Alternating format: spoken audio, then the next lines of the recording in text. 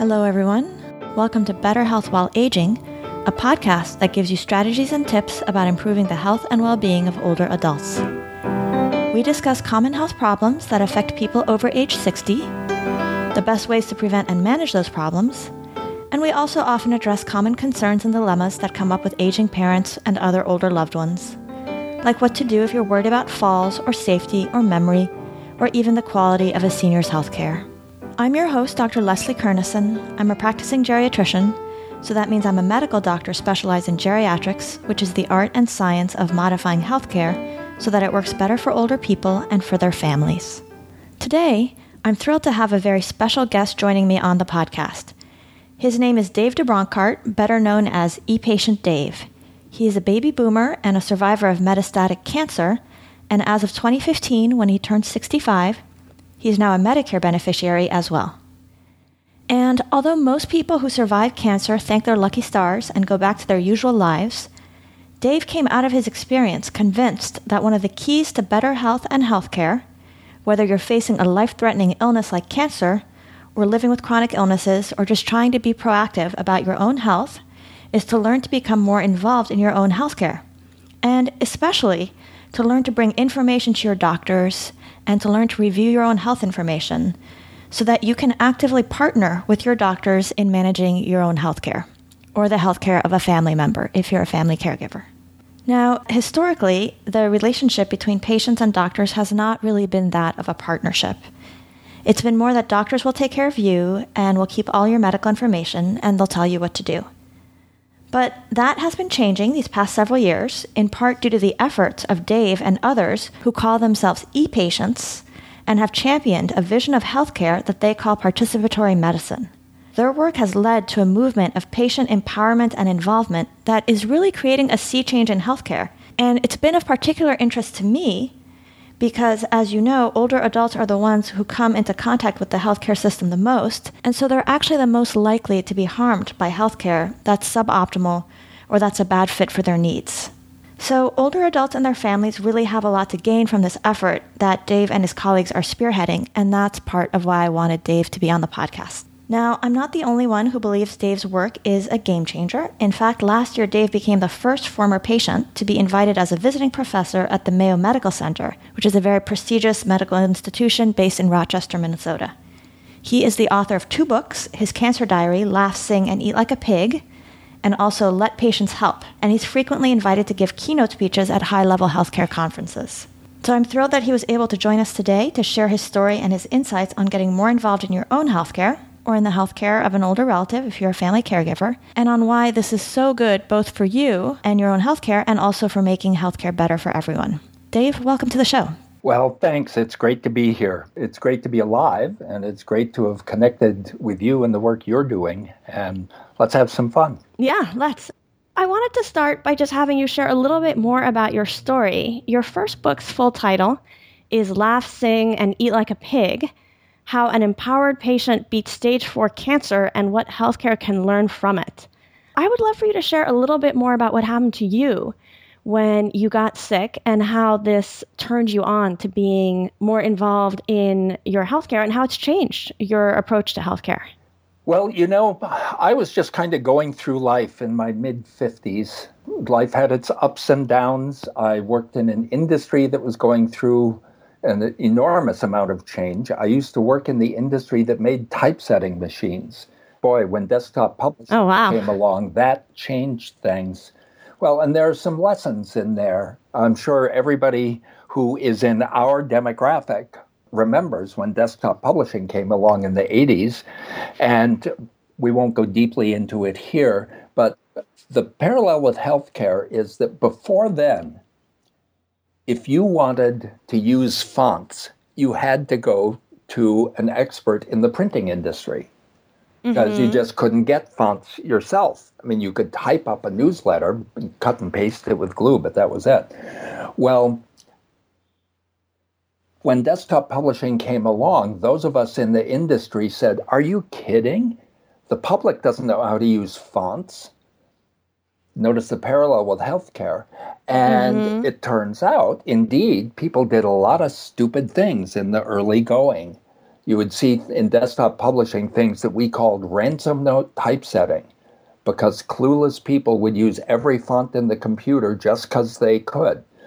Mm-hmm. They didn't know what they were doing. Well, over time, people got more experienced, same as is happening with smart patients these days, and the tools got easier to use. And that's what we're starting to see in healthcare. So 9 years ago this month, January of 2007, I had a physical, and I needed a shoulder x-ray, and totally by coincidence, turns out in the shoulder x-ray, there was a spot in my lung. This was completely dumb luck coincidence. And that spot turned out to be a tumor, and it wasn't lung cancer, even though it was in my lung. It was kidney cancer that had spread everywhere. And over the next few weeks, we found out that I had 5 tumors in both lungs. I soon found out the painful way that I had a big tumor growing in my left thigh bone. Turns out that I had them in my skull, and even a few weeks before my treatment started, I had one erupt out of my tongue muscle in my mouth. Oh, my goodness. I had a kidney cancer tumor growing in my mouth.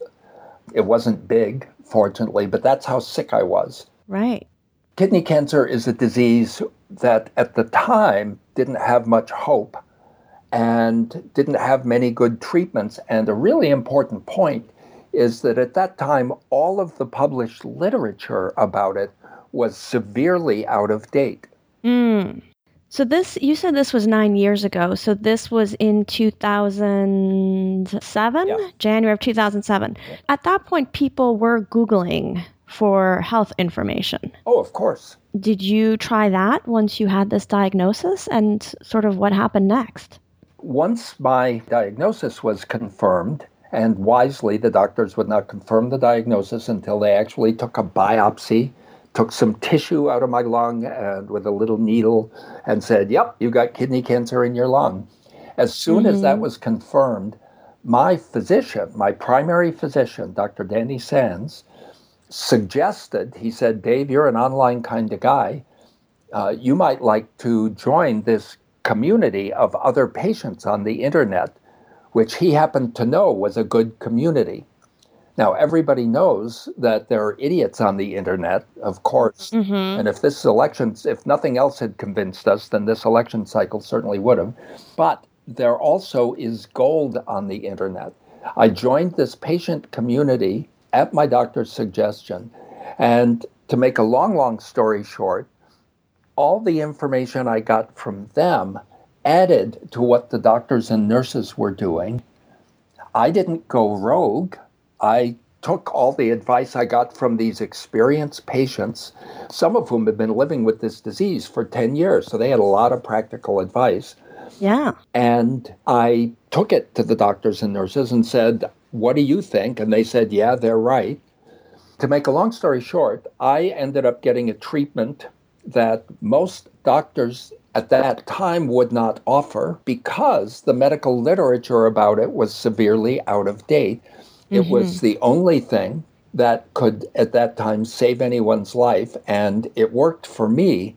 Now, mind you, one reason people don't like to use it is because the side effects sometimes kill people. And my oncologist, I really want to underscore this point.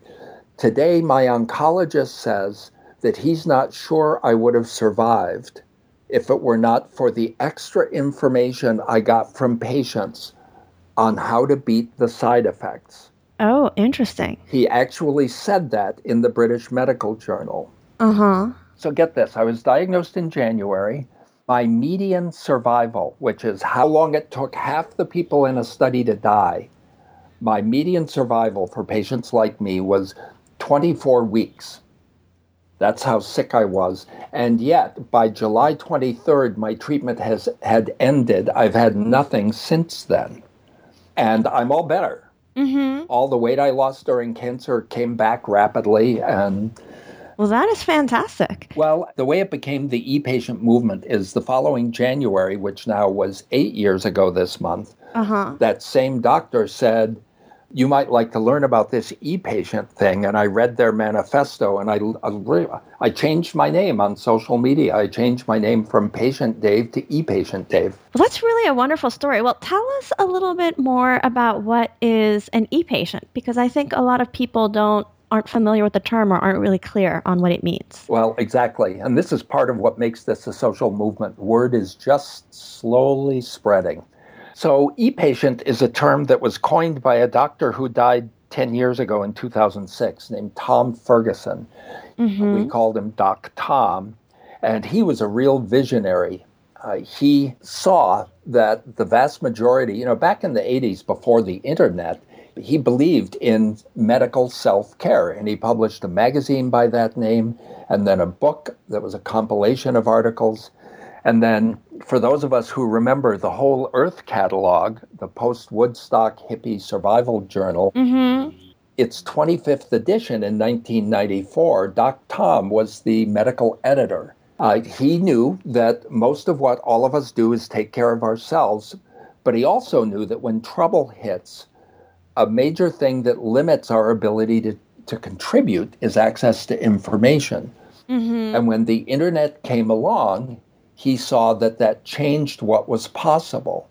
Now, It didn't make us oncologists or anything. Anyway, he coined this term e-patient, electronic, empowered, engaged, equipped, enabled, for what he saw pioneer e-patients doing to improve their health and their care for themselves and their families. It's striking how forward-thinking he was, because at the time, I think it was really unusual for a doctor to sort of think that giving patients medical information directly and encouraging them to think for themselves was going to work for many people. Well, this is a culture change, and in any culture change exactly parallel to feminism when I was in college, the culture change happens over a period of time, and it requires that people on both sides alter their thinking to allow what's newly possible. Right. My favorite example is the women's movement. In 1912, I just put up a tweet a few minutes ago about how in 1912 in London, some suffragists were beaten to death by a mob. Oh, my goodness. The Empire Strikes Back. Well, right. And that was for speaking up and saying women should be voting. Well, yeah, Susan B. Anthony had been saying it for a half a century, for heaven's sake, and I'm sure there were people before her. But, it's our job as boomers, as children of the 60s and 50s and whatever, to say, you know what, I've seen this movie before. I know how change happens. Speak up. Right. So let's talk about just, what is this change that we're seeing right now and that the e-patients are helping to spark. You helped create an organization called the Society for Participatory Medicine. What's the vision and what's the sort of, how is it different from the kind of healthcare experience that most people have right now? Well, first of all, I want to be clear that the society was not my idea, and I kind of got dragged into it. There's an annual getaway that the Friends of Tom Ferguson used to go on every February. And the reason Dr. Sands invited me to read their manifesto, which they had finished after he died, was to go as a guest on that particular retreat. Well, a year later, that gang, which was just a bunch of friends, decided it was time to get organized. And so the 12 of them formed the society. And much to my amazement, they said, you know what, this is a real medical society, but it can't be run by a doctor. It's got to be a doctor and a patient. And so out of nowhere, they elected my doctor and me as the chairman of the medical society. Oh, that's wonderful. So you were the founding chairman. Exactly. As a sort of wonderful example of what a doctor-patient partnership could be. And that part of that partnership is the doctor saying, here, let me introduce you to other people who have your condition so you can research and bring in some extra information. Exactly. And both Dr. Sands and I give speeches. One of his favorite lines is that knowledge is power, and that sharing the knowledge puts more power in the relationship. Right. Now, a big cultural problem is that some, certainly not all, but some physicians were trained and or have friends who told them over and over and over that what makes them valuable is that they know things that patients don't. And for those people, the idea that a patient could know something useful seems like a threat to who they are, to their own value. I know I'm no doctor. I still go to the doctor. I count on them for expertise. And one of the things Tom Ferguson said in his manifesto, he interviewed the director of the National Library of Medicine, who said, if I read 2 articles in journals every night after dinner, at the end of a year, I'd be 400 years behind on my reading. Right. And today, it's 5 times worse than that because there's so much more literature. The point being, it's no insult if a patient without medical training has seen an article that their doctor hasn't. It doesn't mean the doctor's a screw-up, and it doesn't mean the patient's a jerk. It just helps bring more information to the case.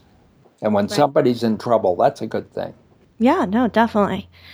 As someone who used to study healthcare quality, I also know that just even when it's not the latest research in a journal article, when it's studied, we often find that doctors are not practicing according to recommendations and guidelines that have been available for years. And some people have estimated that it takes 15 to 20 years for a new best way to practice to become thoroughly diffused everywhere, because doctors are busy and, like all people, they're creatures of habit, and they might just reflexively resort to what they've usually been doing unless somebody reminds them to consider something newer or something different. Yes, and I have real compassion for physicians. I mean, I knew kids in school who worked harder, a lot harder than me, because I was something of a party animal in college, sorry to say. Okay. Well, I wasn't, not really sorry to say, but anyway, these kids were known in my dorm as grade-grubbing pre-meds. Oh, okay. They wanted their A's in everything so they could get into a good medical school. They worked harder than me. They did years more work. They took much tougher exams. And that now, today, they get out into the world and there's an insurance company telling them, sorry, your 10 minutes is up. You're done with this patient. It defeats what they were trained to do.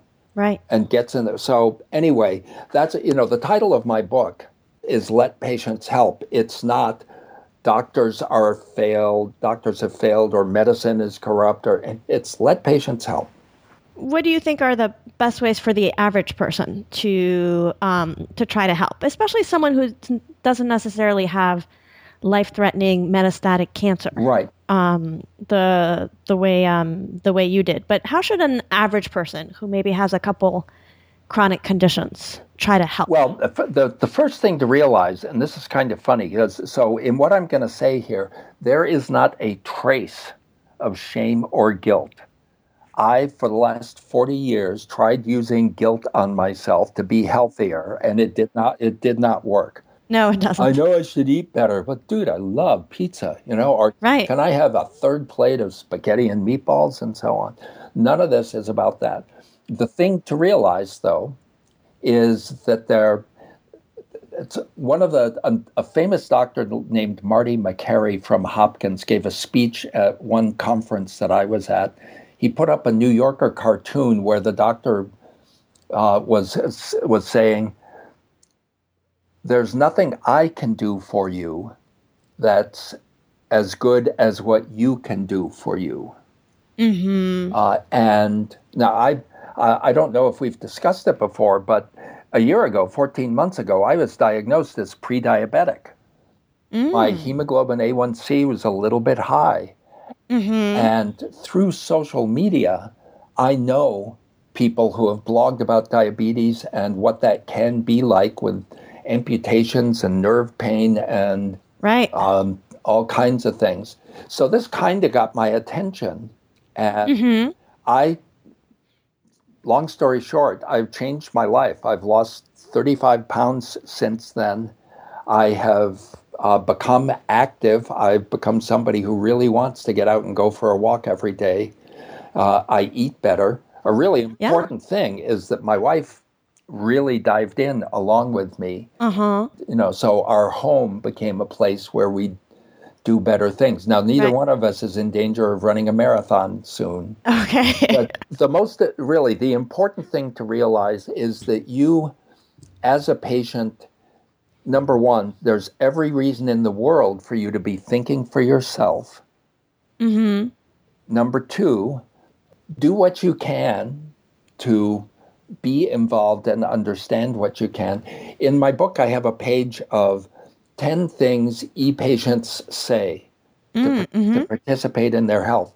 Number one on the list is to ask your clinicians. When I say clinicians, I mean doctors, nurses, whoever's in the clinic. Right. Say, I'm the kind of person who likes to understand as much as I can. Could I ask some questions?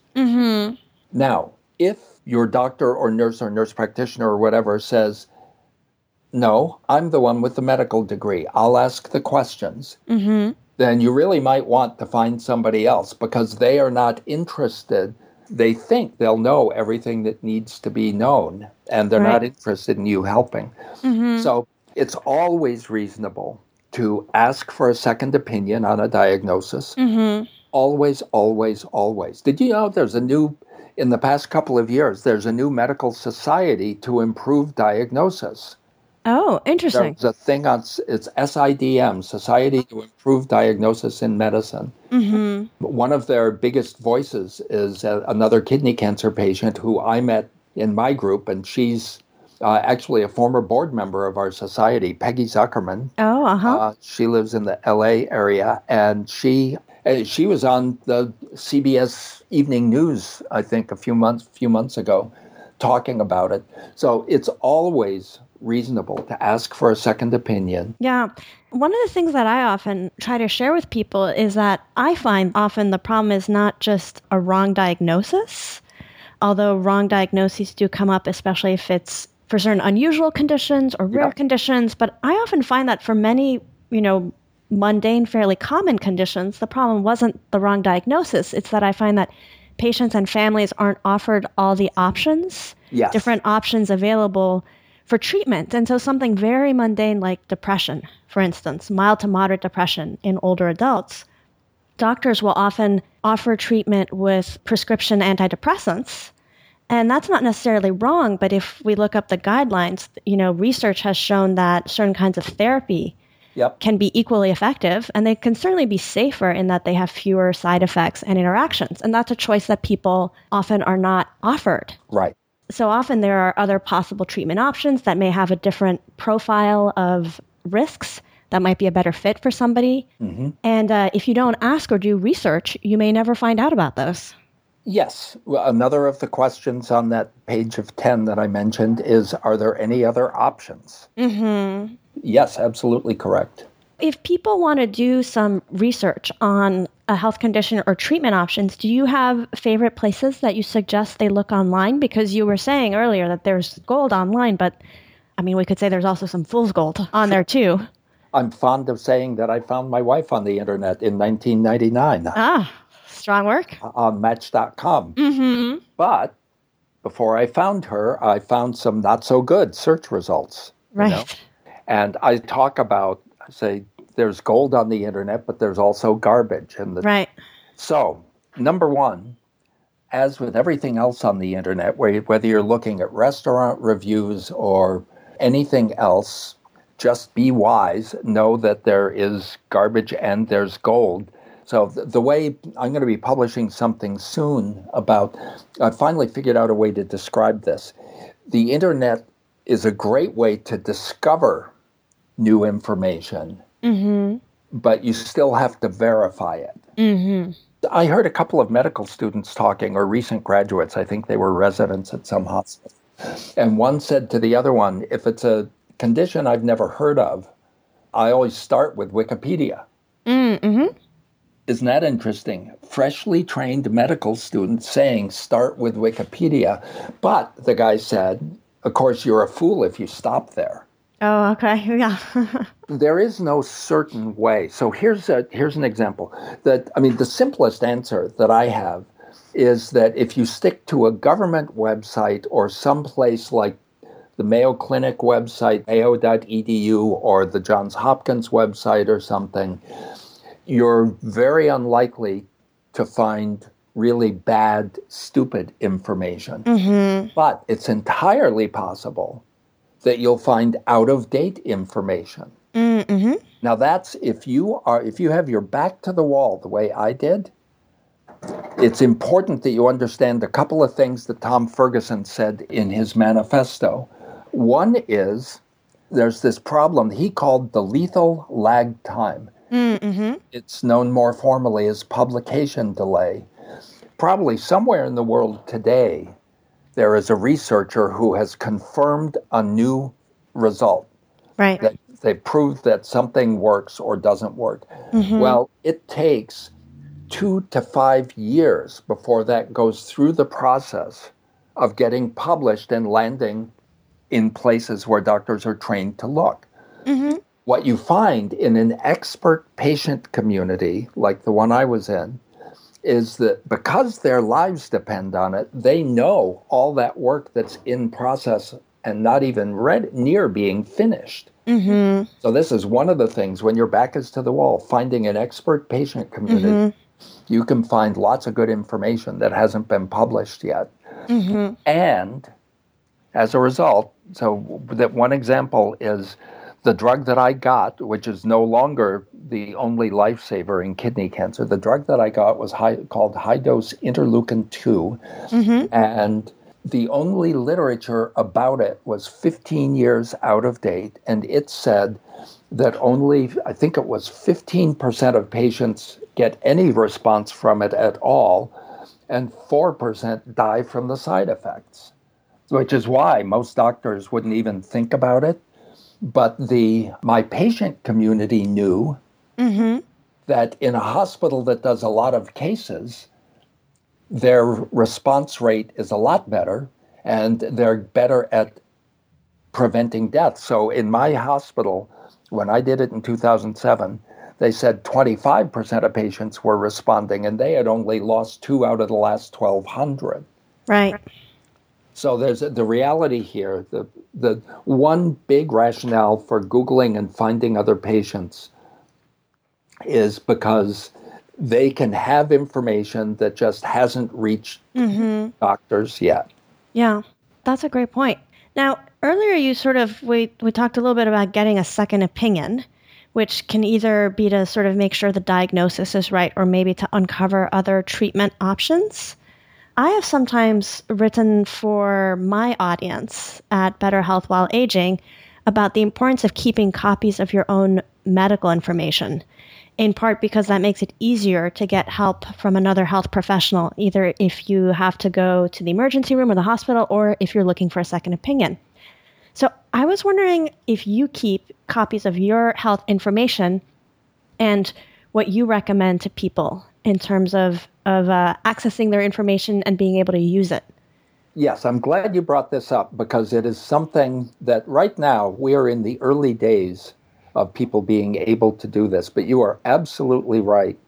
There's a widespread belief. I mean, I thought when it turned out I was dying, I assumed falsely that they would immediately pull together all the information they could find out about me and all the information, the latest information in medical research and all that. That was a fantasy world. That world does not exist yet. No, it doesn't. Well, and so we are in a moment right now, early 2016, of regulatory change on this. Last April, the Department of Health and Human Service sent a report, and to me this is scandalous. They sent a report to Congress saying that some makers of electronic medical record systems and some hospitals, the words they used were knowingly interfering with the transfer of patient information to other people. For their own competitive business purposes, they were preventing a patient's information from getting to another doctor or another computer.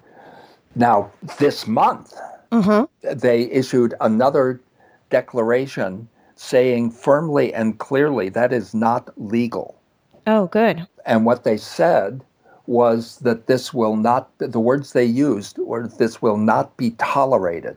Mm-hmm. However, it takes a long time for that word about things like that to spread throughout healthcare. So I would guarantee you that at least 90% of the clerks working in doctors' offices are not aware of that. Mm-hmm. I know many people who have responded to requests like that by saying, that's not our policy.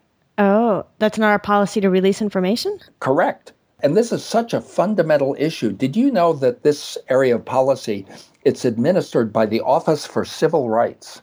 No, I think I'd forgotten that. But yeah, that's an interesting point. It is a federal civil rights violation. And the reason for that is because you're interfering with somebody's civil right to take care of themselves. Right.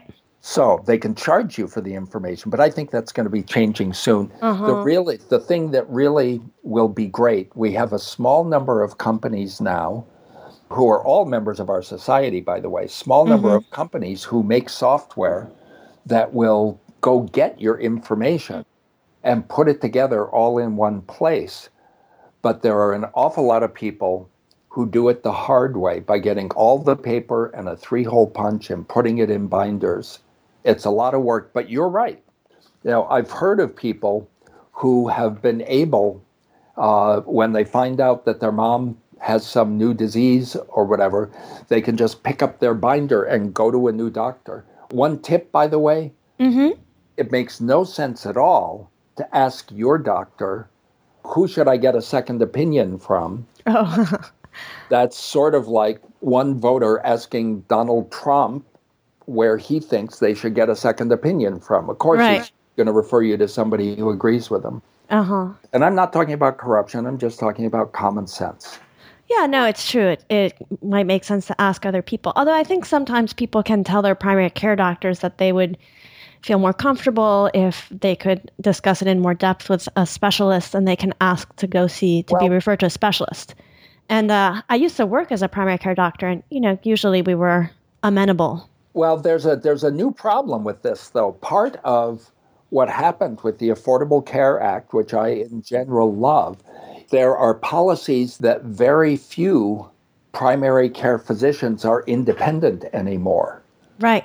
And several have told me explicitly that now that they are employed by the Ajax medical health system, they are required to refer people to specialists within that health system. Right. Well, guess what? They no longer are allowed by their boss to give you their best advice. Yeah, it's true. There's been a lot of pressure put on primary care doctors. And it's also interesting, this question of, the referrals, of that having to go through the primary care doctor. And that's not something that people as individuals can choose to decide to go and see the specialist. I mean, in a way, you almost can. I'm not sure that it's unallowed unless you're in certain HMOs. They really want the sort of pre-authorization or agreement of the PCP. But within Medicare fee-for-service, I think you can call a specialist and ask, but many of them sort of expect to get the information from the primary care doctor. Yeah, and pragmatically, it helps if your medical record is in a computer made by the same company that the referral doctor uses. But I'll give you a great example from this past year in my family. My wife and I are on Medicare. It was time for her to have her knees replaced. To make a long story short, we used a surgeon 3.5 hours away from home. Oh, wow. Who has an amazing new method. She bled very little. Her recovery was so fast that she was in rehab only for a few days. So something like 9 days after the surgery, she was sent home. So you found someone who sort of had a new, better way to do the knee surgery, it sounds like. Well, and he's nowhere near us. There's no way my primary physician would have even known this guy exists. And you did your own research to find him. I knew him from Twitter. Right. Yeah, well, I mean, there's something to be said, within the quality movement. There's often this idea that they're going to set some guidelines and rules from the top to encourage quality. But I think there's something to be said for sort of enabling people to do this sort of grassroots, bottom-up quality where people look for themselves. And we encourage them and enable them to do that.